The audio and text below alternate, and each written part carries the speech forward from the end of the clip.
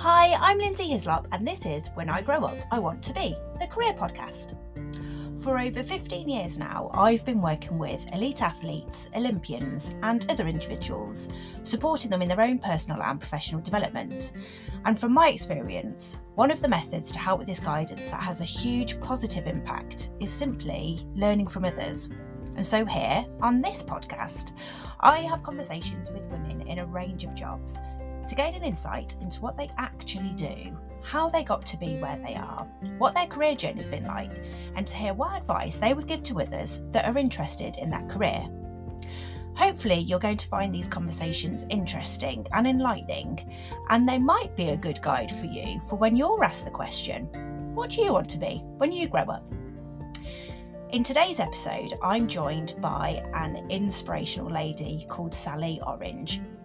Sally's an endurance runner and an adventure athlete, and she has completed a marathon in every continent dressed as a piece of fruit. Sally's also a physio with over 20 years experience in the military. She's a mental health campaigner. She's run more than 80 marathons raising money for charity, and she's also recently been awarded her MBE.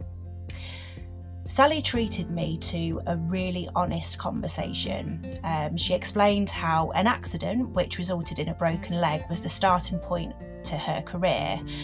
And she also shared the highs and the lows and hurdles, twists and turns that she's encountered, and the routes that she took in her career, and her passion for running as a mental health game changer is contagious. Her conviction that running can truly change lives, especially when it comes to mental health, is inspiring. So I hope you enjoy. Here goes.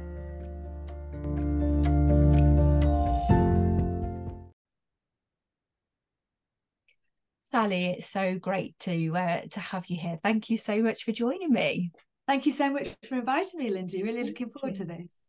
So we've been trying to get a date in the diary for a few weeks, and one of the dates you couldn't make the recording because you were in London collecting your MBE.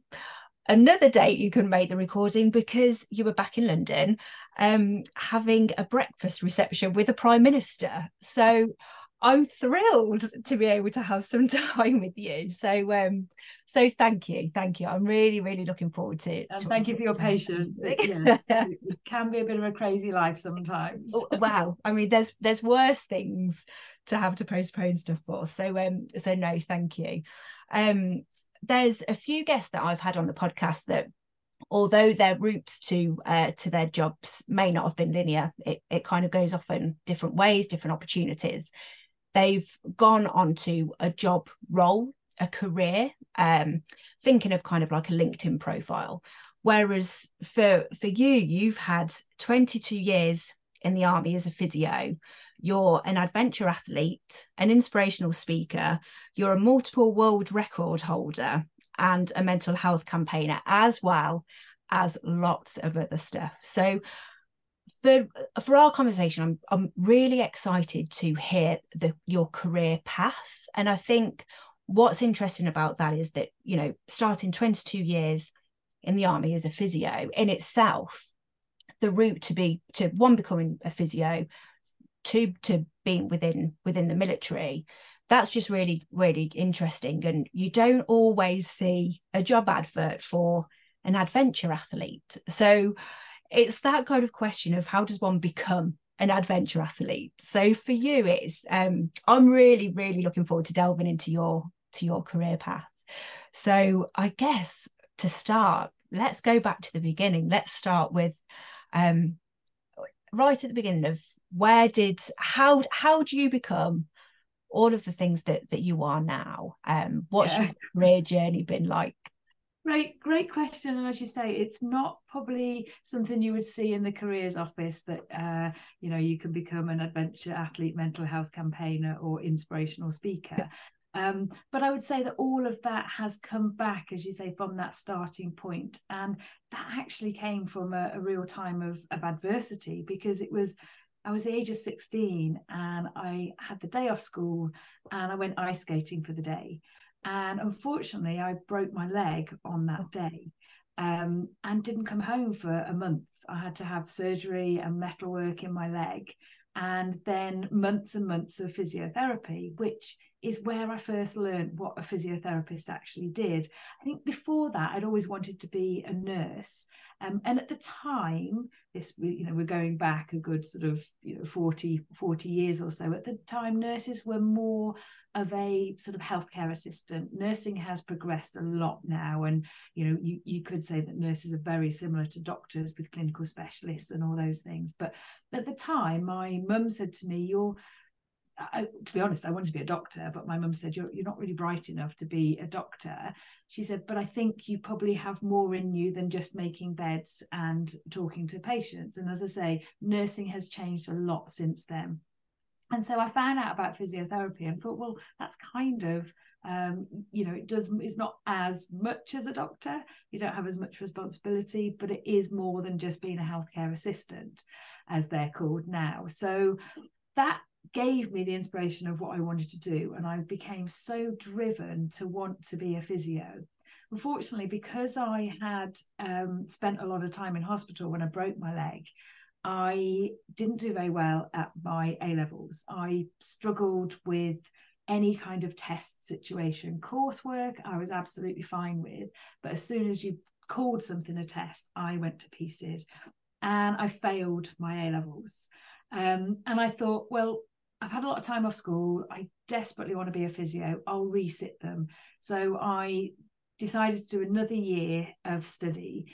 And the unfortunate thing was I actually did even worse that second year than I did that first year, because I put so much pressure on myself that I needed to get these grades. So I'd got good enough grades to actually go to university. And I thought, well, physio is obviously not going to be something I can do.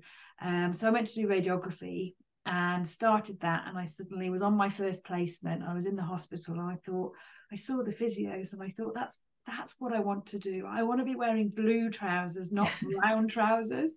And I thought, right, how can I go about this? I'm never going to be satisfied.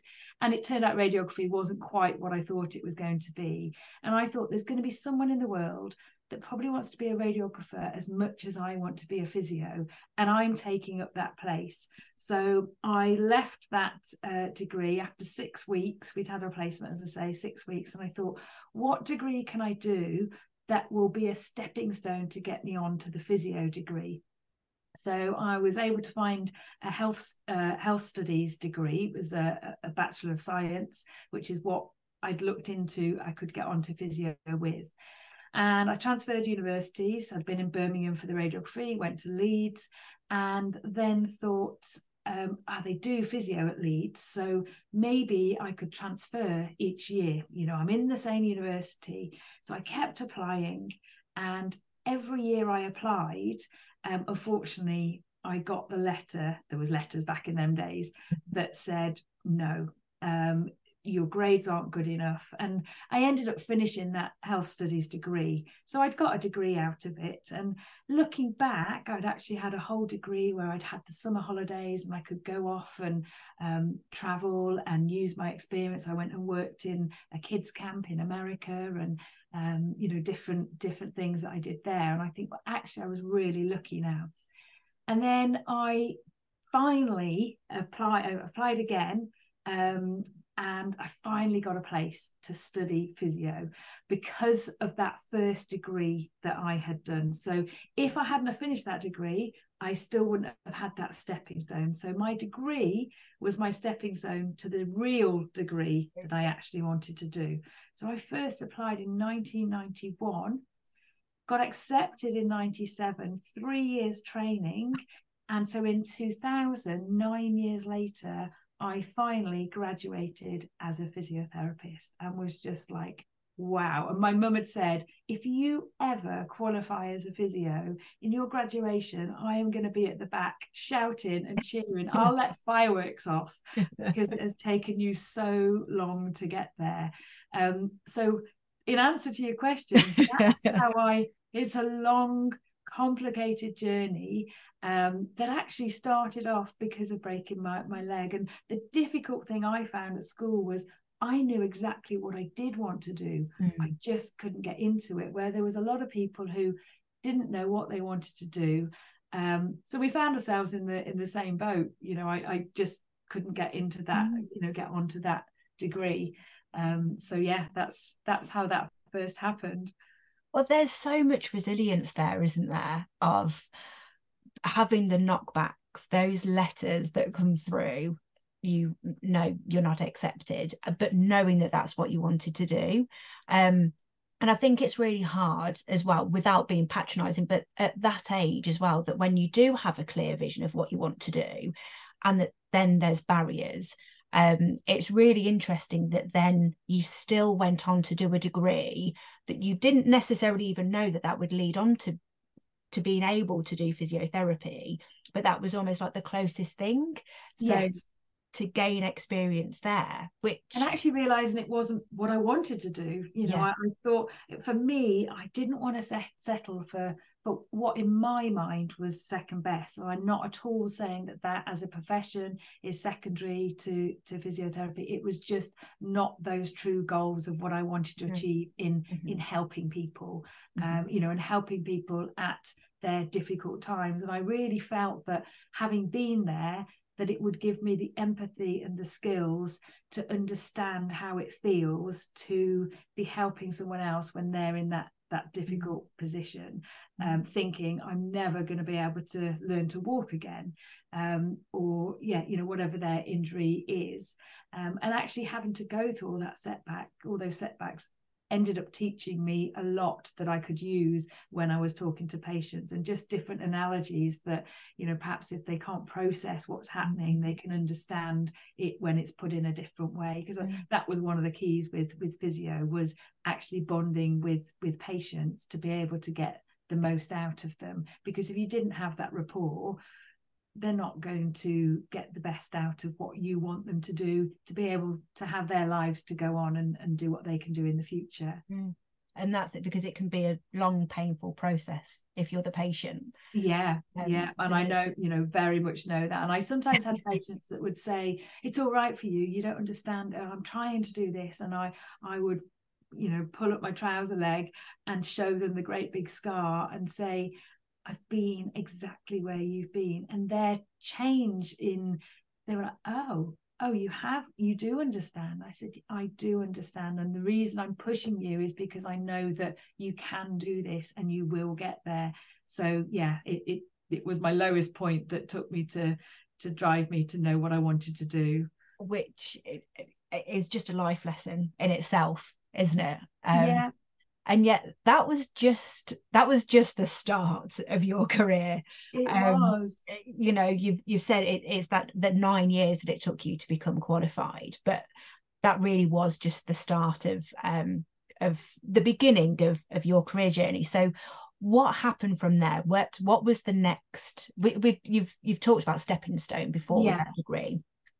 What was the next step that you took there? So, a proud physio, I actually took 6 months off, because this had taken a long time. I took 6 months after I graduated and went traveling. I went to Australia and New Zealand, because I had used a lot of time and energy to get to this place, and I thought, I'm never going to get this opportunity, or so I thought, to go traveling around the world. So I took 6 months off and then applied to work as a junior physiotherapist in the NHS.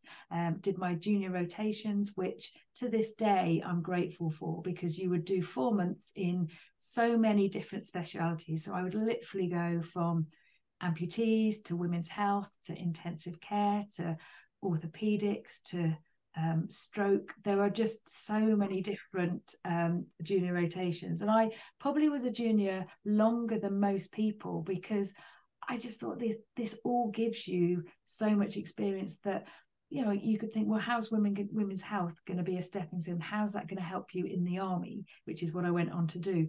But there are females in the army that have problems with their with their women's health, their pelvic floor and all those things. So I would always draw on those. And when I was in my second year at university of the second degree, I found out about something called the University's Officers Training Corps.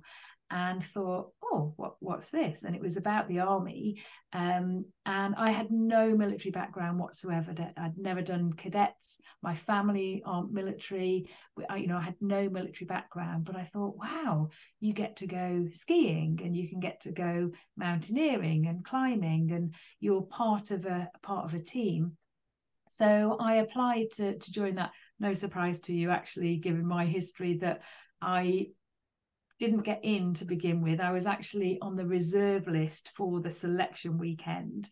They had to go through quite rigorous tests, and luckily for me, someone didn't turn up, and so I got a phone call on the Friday afternoon saying there is a place, you can come on the weekend. So I went thinking, wow, I'm kind of bottom of the pile to even be getting onto this selection weekend. And so much to my surprise, at the end of the weekend, they said, yep, they put us into 2 halves, and they said this half go into this room, and this, a bit like the X Factor. I was just thinking that.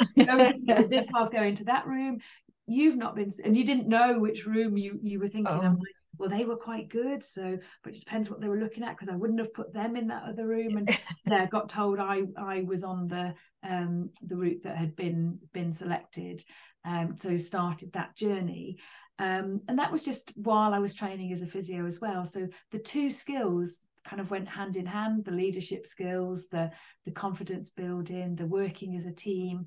And yeah, so then when I finally graduated, I was, I'd been doing that as a student, but I then was able to do that in the Territorial Army. So again, sort of on I say a voluntary basis, which isn't quite true, because you are actually paid. And I think that's a bit of a term. I chose to do it on top of my civilian job as a physiotherapist. So every weekend I'd be using those military skills. I'd go away on exercise. And then 4 years in to my NHS job, there came an opportunity to actually become full-time in the army as a reservist, which is a little bit confusing. Okay. So I wasn't in the regular army, but I was there sort of helping patients who had been sent to Afghanistan and Iraq. Actually, at the time it was Iraq, but they came back injured, and they needed to go back into their civilian jobs in the way that they'd been given to the army. Right, okay. So I had to get them fit again, or part of a team that had to get them fit to go back to their role, because they were also reservists. Okay. Wow. So yeah, so that came about, and it was a newly established rehabilitation centre.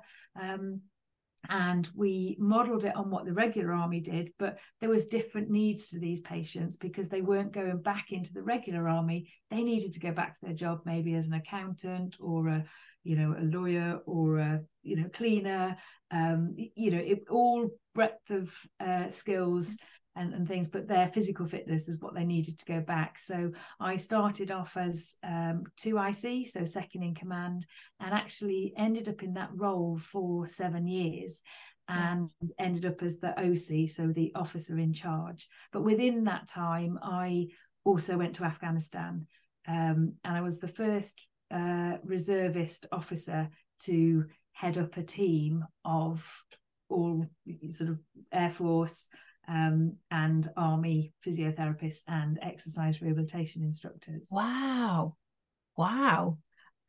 Gosh. And how long were you there for? So I was in Afghanistan for 3.5 months, and that was towards the end of those 7 years. So I'd seen where a lot of these patients had previously been injured, and then I actually got to go and work in the hospital, or sometimes I'd go out to Kandahar or to I can't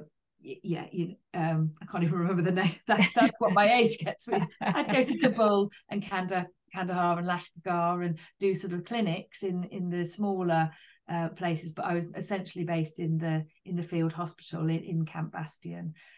But those 7 years within the army, I was getting to, I went skiing in New Zealand, I went trekking in Australia, I went mountaineering in Nepal and Bolivia, I went diving in the Maldives. I led, I sort of was there as their physiotherapist on some of the things. And the reason those opportunities exist is if you're sending people to war, there has to be the down parts of it as well, and the parts that want to keep people, because if you keep sending people to war, you learn different skills that sometimes need strengthening, but actually when you've been in a heightened situation, you sort of need to decompress almost, and actually go, right, you're not going to be doing that when you get home, so you don't need to be getting your weapon out when you're in a supermarket and you hear a bang or you hear a certain noise. That is just the tannoy, or somebody's dropped something, or something like that, and it can be quite hard to switch off. It was, those opportunities exist to be able to develop leadership, so that if you're in a stressful situation, mountaineering or kayaking or skiing, you're pushing those boundaries, but you see what you're capable of, so that then when you need it in your operational situation, you transfer them across in different ways. And is that typical for a physio within the army to go on expeditions like that? Is it, if there was somebody else that's looking at being a physio in the army, all of those opportunities, whether to be honest, whether you're for some of the expeditions, whether you're a physiotherapist or you're an engineer or a vehicle technician, they're open to lots of people. Now, some of the expeditions I went on, I was the team physio. So, for example, it might be a skiing exercise that I would then be predominantly there as a physio, but would get the opportunity to ski as well. Wow. And sometimes they were research project within either the Army Medical Services or the Defence Medical Services, where you were looking at, so for example, the mountaineering, we were looking at the effects of altitude on an individual. And so as a team, you were sort of part of that study. But it was because of being in the medical services that was being looked at, if that makes sense. Wow, that's so interesting. So interesting. Yeah, so so diverse. And again, people often think that the army is for males. I'm actually speaking at an event on Thursday where I'm speaking to the female pilots, or the female aviation within the army. And I know that one of those was actually a nurse before she became a pilot. Wow. So really different, diverse, and how you kind of sometimes think that one thing is your direction, sometimes because you don't think you're good enough at doing something else, or you think it's not open to you, but then you realize, actually, why shouldn't I be able to go and do those different things? And very fortunate. Well, it's just all that, it's saying yes to opportunities as well, isn't it, that can be the scary part. Absolutely. And I always say, I'm one of my roles now, which I'm very fortunate to have, is as the National Ambassador for the Army Cadet Force. And I always say to young people, say yes, and often think about how you're going to do that later. But by putting yourself out of your comfort zone, that is where the magic happens. And if you stay within that comfort zone, you don't know what you're capable, you don't know what you're going to be able to achieve. And if you don't quite achieve what you see as success, and I speak about that, what actually is success? I've got great stories of, I cycled across America and I had a team that all did it, and we finished it, and we were the first all-female team to actually do that. But I don't speak to any of those people on that team anymore. And to me, that was a massive failure, although on the outside it looks a success. Whereas there's been other things where I haven't quite, well, again, the physio could be one, it wasn't successful for all those years, but with Ironman challenges, that I haven't quite finished them in the way that you would normally do. But because I've gone out the next day, and so the exact situation was, I was doing an Ironman. I'd done quite a few before and thought there was going to be a Royal Marines Iron Distance Challenge, and they were having a recce for it. And I thought, yep, I will, I'll sign up for that. I know I can do an Iron Distance. I'm not fast, I'm not the fittest, but I'll go out and, you know, give it a go. And I set off. I did the swim, which is 2.4 miles. And then I did the cycle, which was in Devon, and that's 112 miles. Now, something we haven't touched on with why I do the adventure athlete thing is I do a lot of my things dressed as pieces of fruit. So my surname is Orange, and I have found a way with my new mental health campaigning to make it fun and make people smile and get people to talk with the campaigning. So I decided on the 4 laps that we had to do to change costumes every time to a different piece of fruit. So I clearly wasn't going to be one of the fastest. There was only 8 people doing it. And then we came to the run, and I didn't actually get to the start of the run until 6 o'clock at night. And it was going to take me 6 or 7 hours because it was along the southwest coast path, and it started to get dark. And because it was a recce, there wasn't any signs of where we needed to go. I hadn't got a support crew. I'd just gone on my own. And I thought, this is stupid. I don't know where I'm going. It's dark, or it's going to get dark. There's somebody waiting for me at the checkpoint halfway. And I felt real pressure that poor person was there waiting just for me, because I was last at this point. And so I went back to the race HQ and I said, look, I'm going to do the marathon, but I'm just going to do it up and down this street. So please send the person at the checkpoint home. You can all go home. I will just run up and down here dressed as an apple, and I'll finish it. I can record it on my watch, so I know the distance, and I'll just get into my van after. And they said, well, are you sure? And I said, yeah, honestly, I'll feel much better about that. So I finished it 1 o'clock in the morning, 7 hours later, rolled into my van and went to sleep. Next day, someone rang me and they said, how did what time did you finish? And I said, oh, well, it was 1 o'clock in the morning, but I didn't actually finish. I ended up doing a slightly different marathon. They went, yeah, but you did the distance. I said, no, it's fine. I said, I'm going to go and do the actual marathon, the same route now. And they said, what? You're going to go and do a marathon the day after you've just done an Ironman? I said, yeah, it's not going to be fast, but, I'll then know that I've done the route and where to go, and it's light. And so I set off, and it was incredible. The scenery that day was, I'd got the ocean on one side, I've got, the path on the other. And I met someone I knew along the path randomly, who... Always the way. Even more random, I had left a parcel for her in Antarctica, because I knew her through social media, but I never actually met her in person. But because I decided to do it dressed as a peach this time, and I was running past, and she said, are you Sally Orange? And I said, yeah.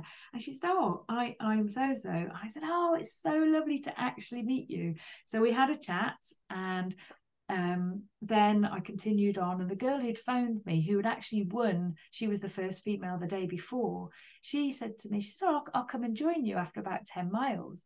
And I didn't really know this woman, but she came and joined me. And so we chatted all the way, and it was really lovely to be with someone. So something that I didn't expect. And then someone had heard that I said that I would do the marathon the day after. So they doubled my sponsorship money. So I'd already raised £400. And then so £800. So I'd met a new friend. I'd seen a friend who I'd only ever spoke to on social media. The scenery was amazing.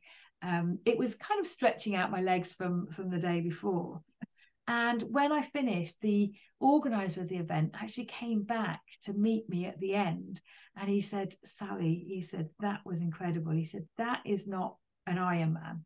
That was a nails man, because that was just off the scale. Anyway, 2 weeks later, I had a phone call from the event director, who, it was a recce because they wanted to put it on the next year. And they said, Sally, we would like to ask you to be an ambassador for our Royal Marines Iron Distance Challenge. And I said, but I came last. I did all the other things that you did. And I said, well, who are your other ambassadors? And they said, Bear Grylls and Steve Backshall. And I said, and you're asking me?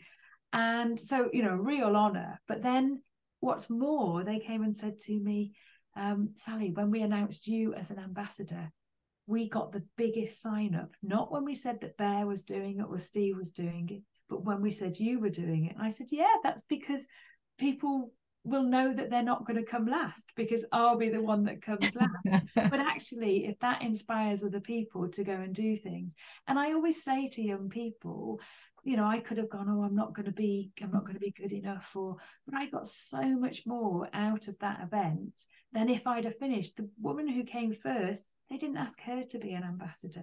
So what exactly is success? On the outside, I didn't finish it on the day in the way that it should have been, but got so many other things, and I think there's so many lessons in that for all of us, that I would never have got if I'd have finished it on that day. Absolutely. And it just epitomizes, it's changing the narrative, isn't it? Of what, as you've said, of what success is. To the lady that came first, that might have been her goal, to have been the first female finisher. But if you gauge success on what did you gain from it on a personal level, your enjoyment levels, exactly, the friendships that you can make along the way, it kind of takes the finish time out of it. And as you said, it was you that was asked to be the ambassador. It wasn't them. And if it just, what a story there. I mean, I was gripped as soon as you said, just throwing out Ironmans, you did, then dressed as fruit and all of this. No, incredible. That's amazing. I do think for young people, it really is something that something can seem the end goal, and I'm very lucky that when I did get to physio, it was what I thought it was, but actually it was so much more. There were so many other doors that had opened, and I got to go to different countries because I was still only a reservist.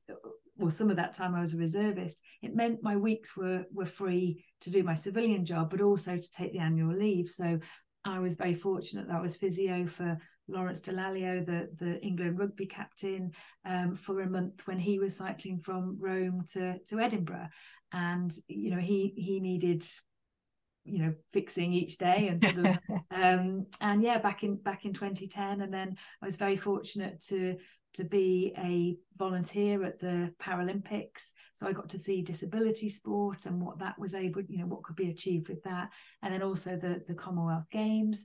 So my physio career is the starting block, but yes, that's only part of the story.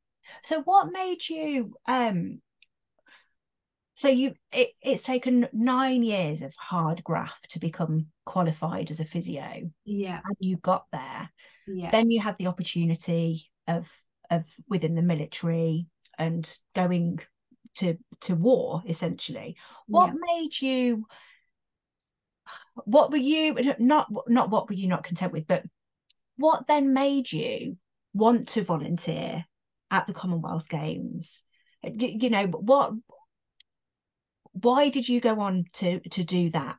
I think service is something that, serving others is actually one of the qualities that's looked for or sort of enhanced within the armed forces. It's others before yourself. And so, alongside all the other things, I'd volunteered at lots of different things. I did my Duke of Edinburgh's award when I was younger, and so I'd started volunteering from a really young age. And again, I didn't get paid, so I wasn't rich in money, but I was rich in so many other ways that you couldn't put a price on, and the opportunities that I've had from that. And as I say, who would think me, Sally Orange, would find myself at the Prime Minister's or getting, an MBE? And I'm not saying that they've happened overnight, but, that sense of service, even when I'd left the military and COVID happened, I found myself wanting to go back to the NHS, to the Nightingale Hospital, and working there, because it was back with that camaraderie. You're with people who want to do the same thing, you've got the same goal of helping people, and when you're with the right people, you can have really good fun as well. You know, yes, it was difficult times, you know, the same as it was in war in Afghanistan. And it was quite ironic that when I started my first day in the Nightingale Hospital, it was 10 years to the day that I started in the field hospital in Afghanistan. So it was fighting a different war, but it was back in that same kind of environment that everybody's together, everybody was working, not really knowing what they were doing. You know, this isn't something that's been done, you know, everything's changing every day. That was exciting. And I always think it's the people that you meet and the experience that you make of it at the same time. So but I suppose it hasn't all been good, which is probably a way to sort of link into how things are, how I then went on to do things. Yes, the voluntary work was always part of me, and actually it was back to childhood. When I was 8 years old, I remember seeing the very first London Marathon on TV and thinking, wow, that looks amazing. I would love to do that. But I just thought I was never good enough. I'd broken my leg at 16, as I mentioned, and I didn't actually pluck up the courage to do my first marathon until I was 34. So it's not, again, something that happened overnight, but I plucked up the courage and thought, yeah, why not? Why not give it a go? How do I know if I don't give it a go? So I did do my first London Marathon in 2007, and I did it as I needed to raise a lot of money, so I did it dressed as a superhero. And I can honestly say, for the first time in my life, I felt like a superhero when I crossed that finish line. And I mean, first of all, I thought never ever again, because it was so tough. But yeah, then this feeling of, wow, I've raised all this money, and that became, you know, a really nice feeling of having pushed yourself, achieved something that for so many years I hadn't done because I just didn't feel good enough. And that part of the story is pretty much, that's followed me for many, many years. And, you know, the exam stress of not feeling good enough to be able to pass the exams, and you know, even being in the army, I was in the reserves, but never joined the regular army because I didn't feel good enough. And it turned out that underlying, I had chronic anxiety and actually severe depression, which had very low self-esteem and just feeling that I wasn't capable, or, you know, I wasn't as good as others. I think I was always comparing myself to other people, and quite literally that is like comparing apples and oranges, because we're not all the same. And, you know, this was people who were either older or they'd had different backgrounds, and you know, hadn't had the same opportunities as me. So I just didn't feel good enough, which is kind of what led to me actually having to leave the armed forces. And it wasn't my choice, but because I became so unwell with that depression, to a point where I wanted to take my life. I couldn't see a reason in this world for me. I felt a burden to absolutely everybody, because I couldn't look after myself. I didn't want to get up in the morning. I didn't leave the house for 2 months, and I didn't speak on the phone for 2 years, because I just had no self-confidence, and I just thought I'm completely worthless. Despite the fact that, looking back now, I'd done all these different things, but I just got into such a really poorly place. And, you know, depression is a mental health illness, the same as cancer is a condition, that asthma or diabetes is something. And unfortunately, the army wasn't the great place for me to be in when I was really struggling with this. And I know there's some people that once they're told that they can't do something, that will be a real motivator for some people, and they'll think, I'll show you, you think I can't do that. But for me, that wasn't me. I took it on board and thought, no, you're right, I'm not good enough. So I think it's really important now with young people to show what they can do and not what they can't do. And I've seen that through a lot of my patients and a lot of the charities that I've worked with, that, you know, limb loss or different, you know, disabilities, that actually look at what you can do, look at what we have in this country compared to if you had that same condition in another country. And I've been very fortunate to travel all over the world with the things that I've chosen to do. But yeah, again, it was actually adversity and getting to the lowest point of my life that has kind of helped drive me once again and given me a purpose to go, I don't want anyone else to ever feel how I felt. And so now the reason I do the fundraising, the inspirational speaking, the adventure athlete events that I do is to campaign so that nobody else has to get to that point, because I was told I'd never get a job if I told anyone I had depression. And it's so far from the truth. So to be told you'll never get a job, to actually 2 weeks ago receiving an MBE for the exact thing that I was told I would never get a job because of. And that's my mental health. So it's not true. And yeah, I really will do anything I can to stop anyone else finding themselves. And we all have qualities in us that are positive, and that, you know, what we can do. So let's celebrate them rather than look at the things that we're perhaps not able to do, or we're not as good as other people. And you mentioned earlier about time, and I always say with any of my marathons, because quite often people will say, oh, what time are you going for? And my answer is the time of my life. I'm not bothered about the finish time. It's about the enjoyment, the people that I meet along the way, the conversations that I can have, you know, when I'm running a marathon or, you know, cycling across a country. It's those people and hearing their stories and what's made them push themselves out of their comfort zone, and following their journey about after that, what have they then gone on to do? So yeah, for me, it's more about enjoying the journey. And I'm never going to be the fastest, I'm never going to be the fittest, but I can certainly go out there, have fun, smile, enjoy myself, and raise money for charity. And that has sort of become my purpose. And talking about the difficult times I've had hopefully now inspires other people to see success is different for us all, and that you can do more than you think you can. Earlier this year, so what I now do is I sort of take the challenges and I put a mental health narrative to them. So for example, I have ran a marathon in the London Eye because I wanted to symbolize the highs and lows, or the ups and downs, that the pandemic had on the nation's mental health. And then, so I was in a pod, so it was like a bubble. I could only see people through a screen. And I was on this, you know, everybody on that wheel was in a bubble. So yeah, obviously I did it dressed as an orange, because that's part of me now, of going, actually, by dressing as a piece of fruit when I do my different marathons, it makes people smile. It takes away the pressure of having to get a certain time.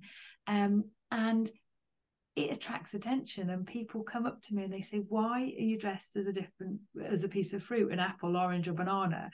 And I say, first of all, why not?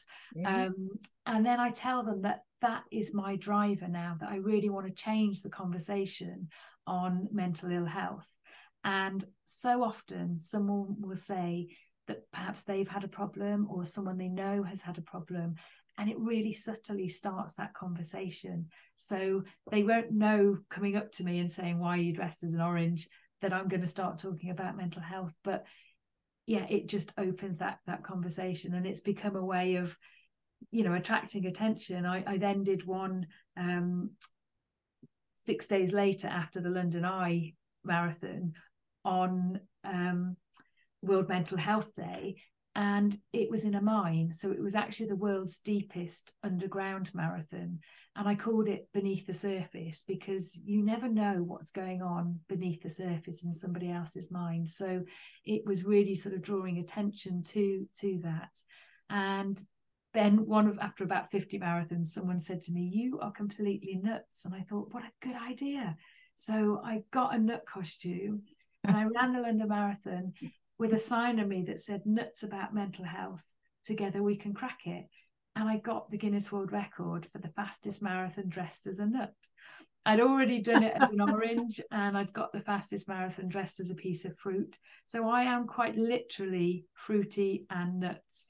So yeah, and earlier this year with that mental health message, I wanted to take it around the world. So I set myself the challenge of running 7 marathons on 7 continents in 7 consecutive days. Now, I'd already done a marathon on every continent, and I had become the only person in the world to have run a marathon on every continent dressed as a piece of fruit. But yeah, that was sort of over actually it was over a year, that the timescale that I'd done that. But I then wanted to do it into 7 days and really sort of shout about the mental health message, that it affects us all, whatever country, continent that you live in, whatever your background. We are all susceptible, and it doesn't discriminate. It's the one thing that, you could think, you don't look like someone who would struggle with their mental health, but do not sort of judge on that. And that was really pushing myself out of my comfort zone, but I knew why I wanted to do it. I wanted people to know that, life is tough, and there was going to be ups and downs on the journey of these marathons. And there's certainly many stories that I can tell you from that again are lessons that I've now learned and take forward with me, that when I go and talk to others, whether it be a school, whether it be a corporate, a charity, that those lessons that hopefully we can all relate to in our normal day-to-day lives. You don't have to run around the world. And even that, I thought, well, there's a potential that I might not achieve this. So I set a little goal inside that bigger goal. And I thought, well, I'm going to Antarctica again for the second time. First of all, how privileged to be able to do that. It took a lot of time to get the sponsorship and to get the idea into people's minds, but I was going back to Antarctica, and I knew that schools, children who I believe they need to know that we need to talk about feelings, and they respond really well to people, somebody dressed as a piece of fruit. They smile and they open up and they talk. So I thought, well, I've done it dressed as fruit, so why not do it as a vegetable on every continent? So my first marathon in Antarctica, I did it dressed as a pod of peas, because I thought, I'm going to be frozen, so why not be a frozen pea in Antarctica? Now, everybody else, it was so cold. It was -40. The winds were chilling, and you couldn't even see 20 meters in front of you. But certainly when I ran in this marathon, and there was 40 people doing it, everyone saw the green pea, and they knew where they were. But everyone else, they had goggles on their face, they had a buff over their nose, they had a hat on. You could not tell who anyone was apart from their race number that had their number on. But me, dressed as a green pod of peas.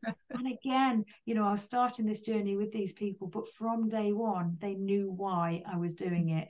And I can now slow time, go around the other continents. But that was almost my kind of safety net, that if I didn't achieve that big goal of 7 marathons, 7 continents, 7 days, I'd started on another journey, on another purpose. So it wasn't going to fuel my brain going, you're not good enough, you couldn't even achieve this.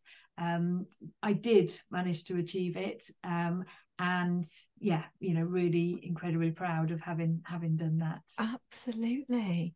And that it just shows it's the complexity of mental ill health, isn't it, that I'm sat here literally not saying a word, gripped of your stories, of just all the experiences, that then I have to kind of take a step back of that it is that underlying message of where these have been fueled from, where they've come from, is that adversity, is from those struggles, that when you kind of just see them and hear about them, they're so impressive, so inspirational, that then it's the complexity of where mental ill health can be. And it's when you said then of, you know, for younger people to try and change their views on that every experience, negative or positive, will lead on to something else, and you know that you can kind of forge that path for you, learn from everything, take a positive from everything.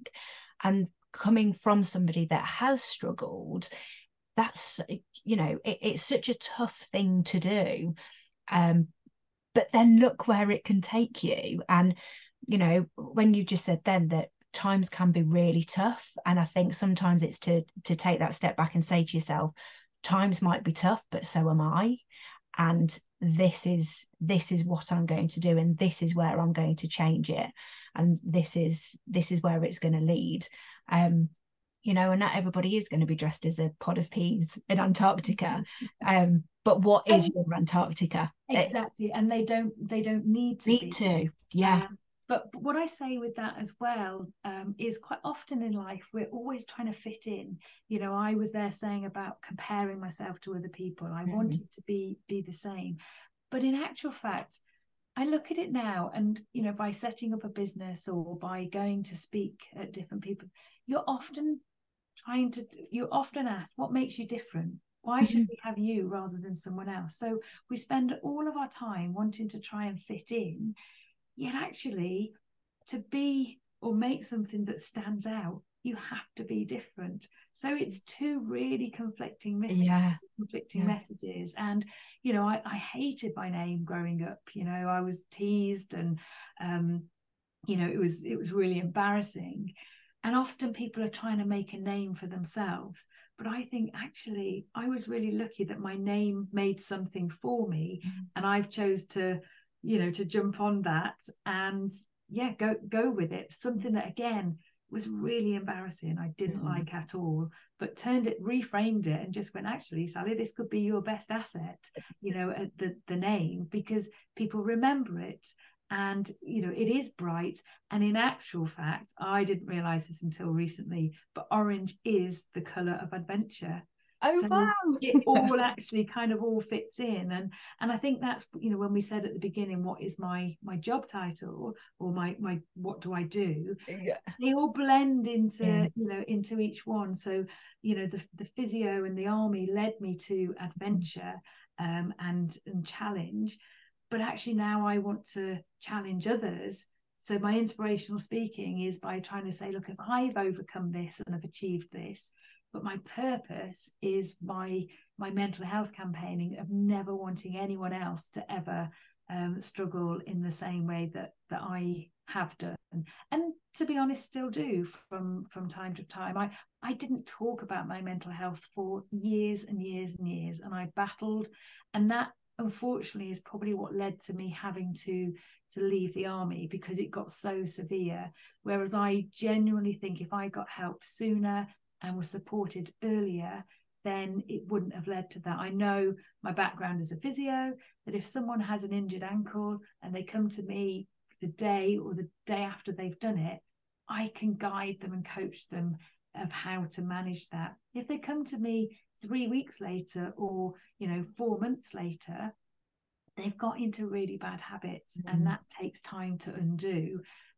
So I see that now with mental health. So yeah, I kind of, my physio drove the, you know, the adventure and the physical part of it, but underlying now is that time that I never ever thought that, you know, would happen. And you know, so looking at what I suppose my highlights of my career have been, it's sort of qualifying as a physio was, you know, just something that seemed impossible. Running my first marathon seemed impossible. Afghanistan, I got to utilize all of those skills that I'd learned, and with a real purpose of helping things, you know, improve their lives. But another highlight is quite funny, in that I told you about struggling to get into university. 30 years after I'd first applied, so a couple of years ago, I got an email from that very same university, the same one that had turned me down for 6 years in a row. And they said, we would like to offer you an honorary doctorate. So move over, Dr. Pepper. Dr. Orange is in the house. And that was for services to physiotherapy and mental health. Wow.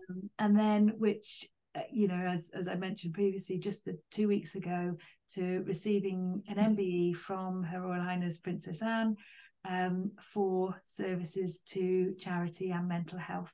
So they are really a blend of everything. And it is quite strange when you say to people that you ended up at the palace because you run around the world dressed as pieces of fruit.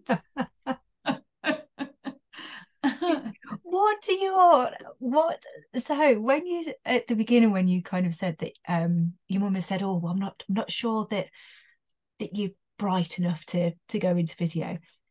What do your friends and family think now of your, just sat here hearing everything that you've done? It's just incredible. And I just wonder, I suppose again, if I reframe that, and if I was smart enough at the time, I could have said to my mum, of course I'm bright enough, the future's bright, the future's orange.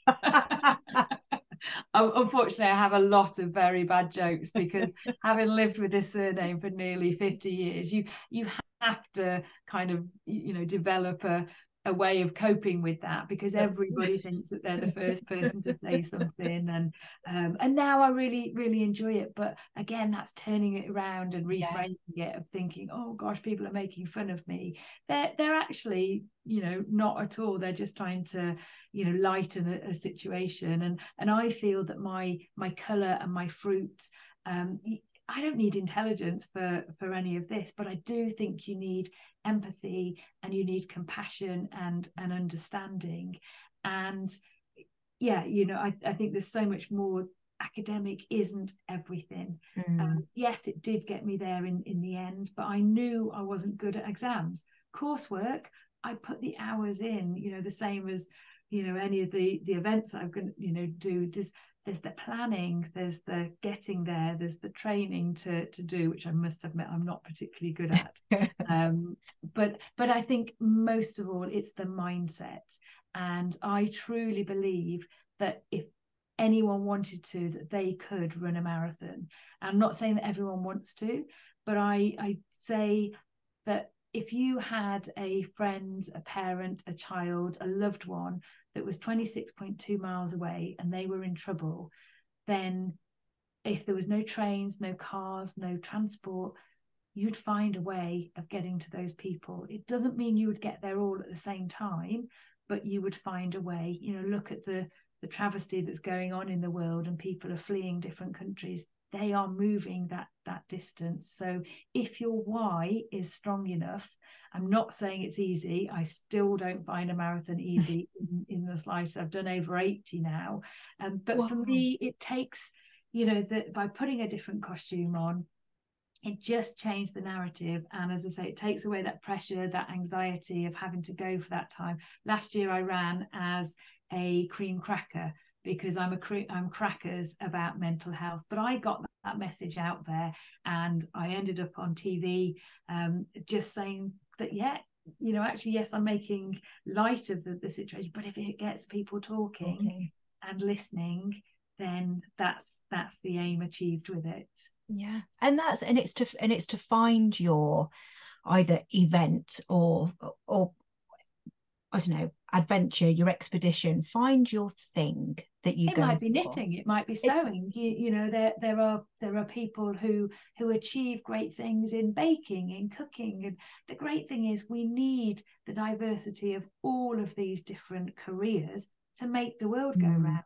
I couldn't do my job in the army as a physio if there wasn't an army. And with events that I've been physio for, the support team wouldn't have a job if the athletes didn't want to do something, but the athletes wouldn't be able to do their job without that support team. So we need to sort of work together, and we would be nothing if these other things didn't exist. Yeah. Or even just getting to work, if you think about getting into your car, if we didn't have mechanics to make your car work, we drive along the road and there's traffic lights, somebody does the traffic lights, or if we get on the train, somebody works on the train. There's so many people behind the scenes, and that's just a journey to work. If you then think, oh, I'll pop and get a coffee, there's someone working in the coffee shop. So everyone has a purpose, and it's just which one ignites inside you. It lights that fire in your belly to think,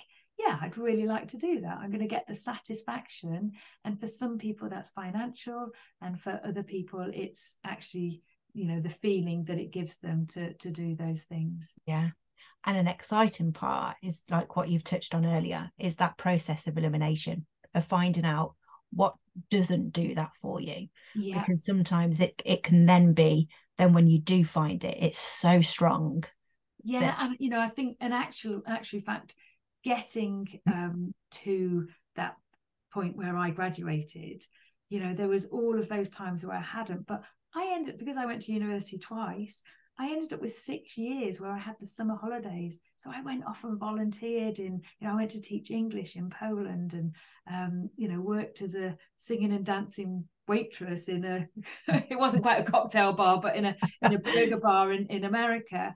I wouldn't have had those opportunities if I'd have just done that one degree. And I also, as a youngster, I looked very young, and I would have, I think at qualifying at the age of 21, if I had have done, people would think that I was still, 16. How had I got there? And that might have gone against me. Whereas being that bit older, I was seen to have the life experience that the different challenges that had given me. I didn't even join the army till I was 24, so that was I'm just a bit of a late starter in life, really. So what's next for you? Do you have plans, aims, goals that you're working toward? And even the MBE, even though it was 2 weeks ago, I feel that is a stepping stone to open more doors.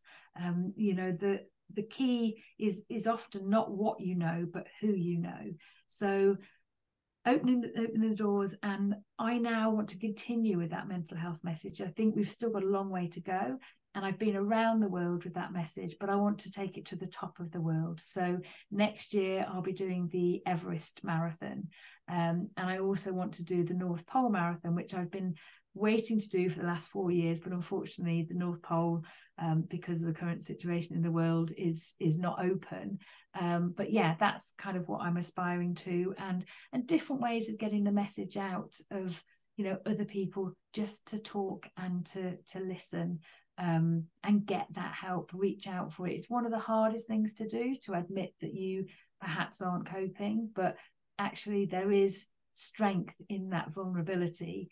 And how can people know that we have a problem unless we tell them? How can people know able to help you? And I also even go even further and turning it round, in that I know I didn't want to be a burden to other people, yet I get real enjoyment from helping other people.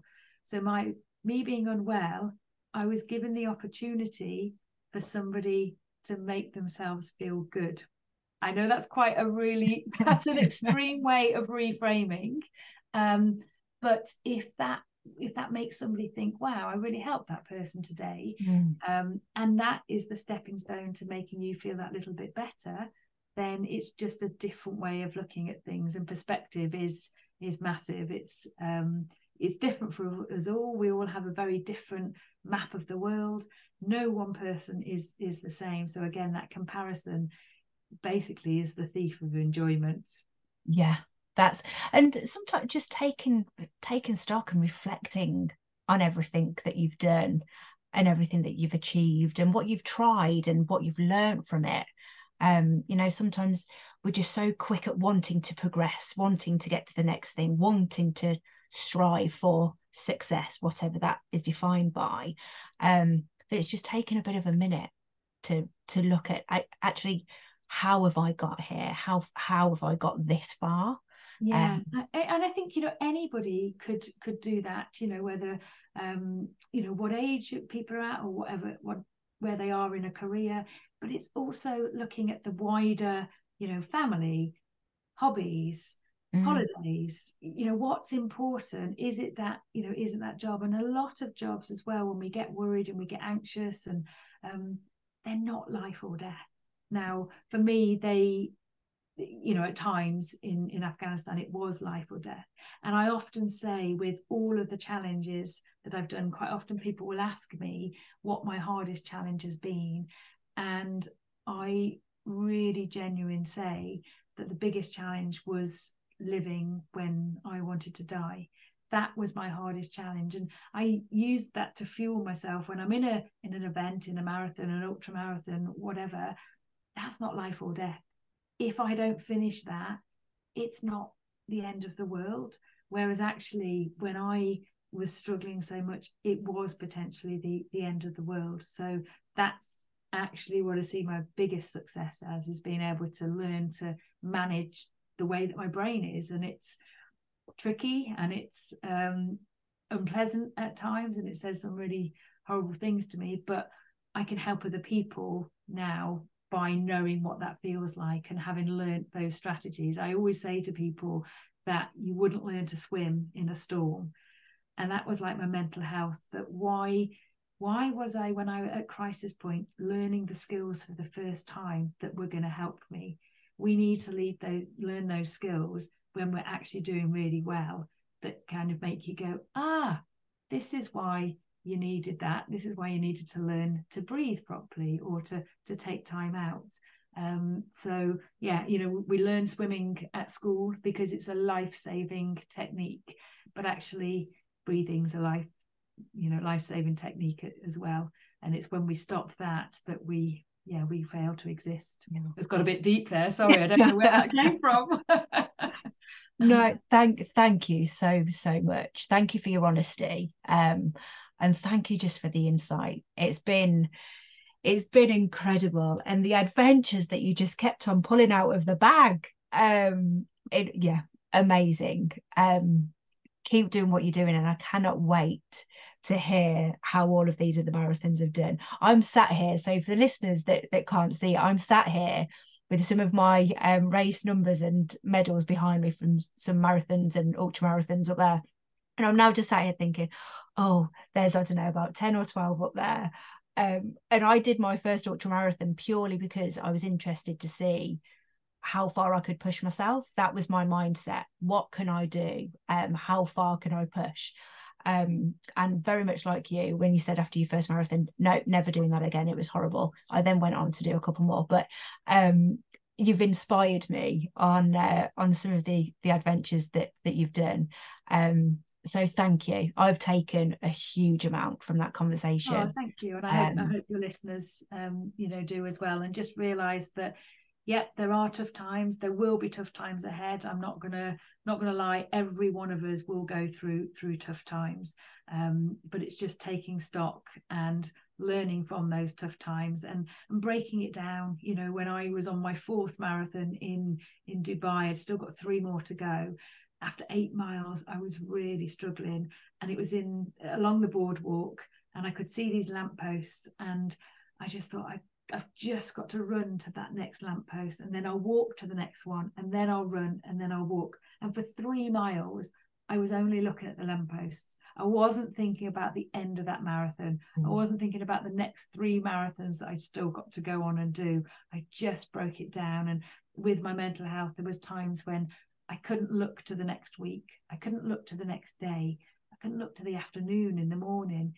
And I'd break it down into hours of going, you just need to get yourself through this next hour. And sometimes it was half an hour. So it's breaking when things seem overwhelming, and they will do. It's just breaking it down and going, right, what can I prioritize? What is important in this very moment, and take it from there. Wow. And then you'll get to the North Pole. Wherever that may be for you. That's true. That's very true. Thank you so much, Sally. Thank you. It's been great.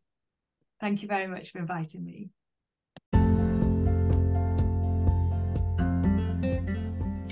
Wow, what a great conversation.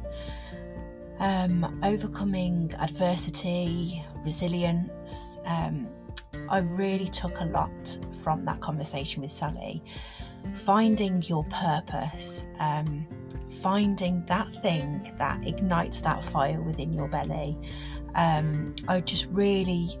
was so grateful to Sally for her honesty and just her outlook on everything that she's faced and what that has led her to go through, but also where that has led her and how she's using her experiences to help others.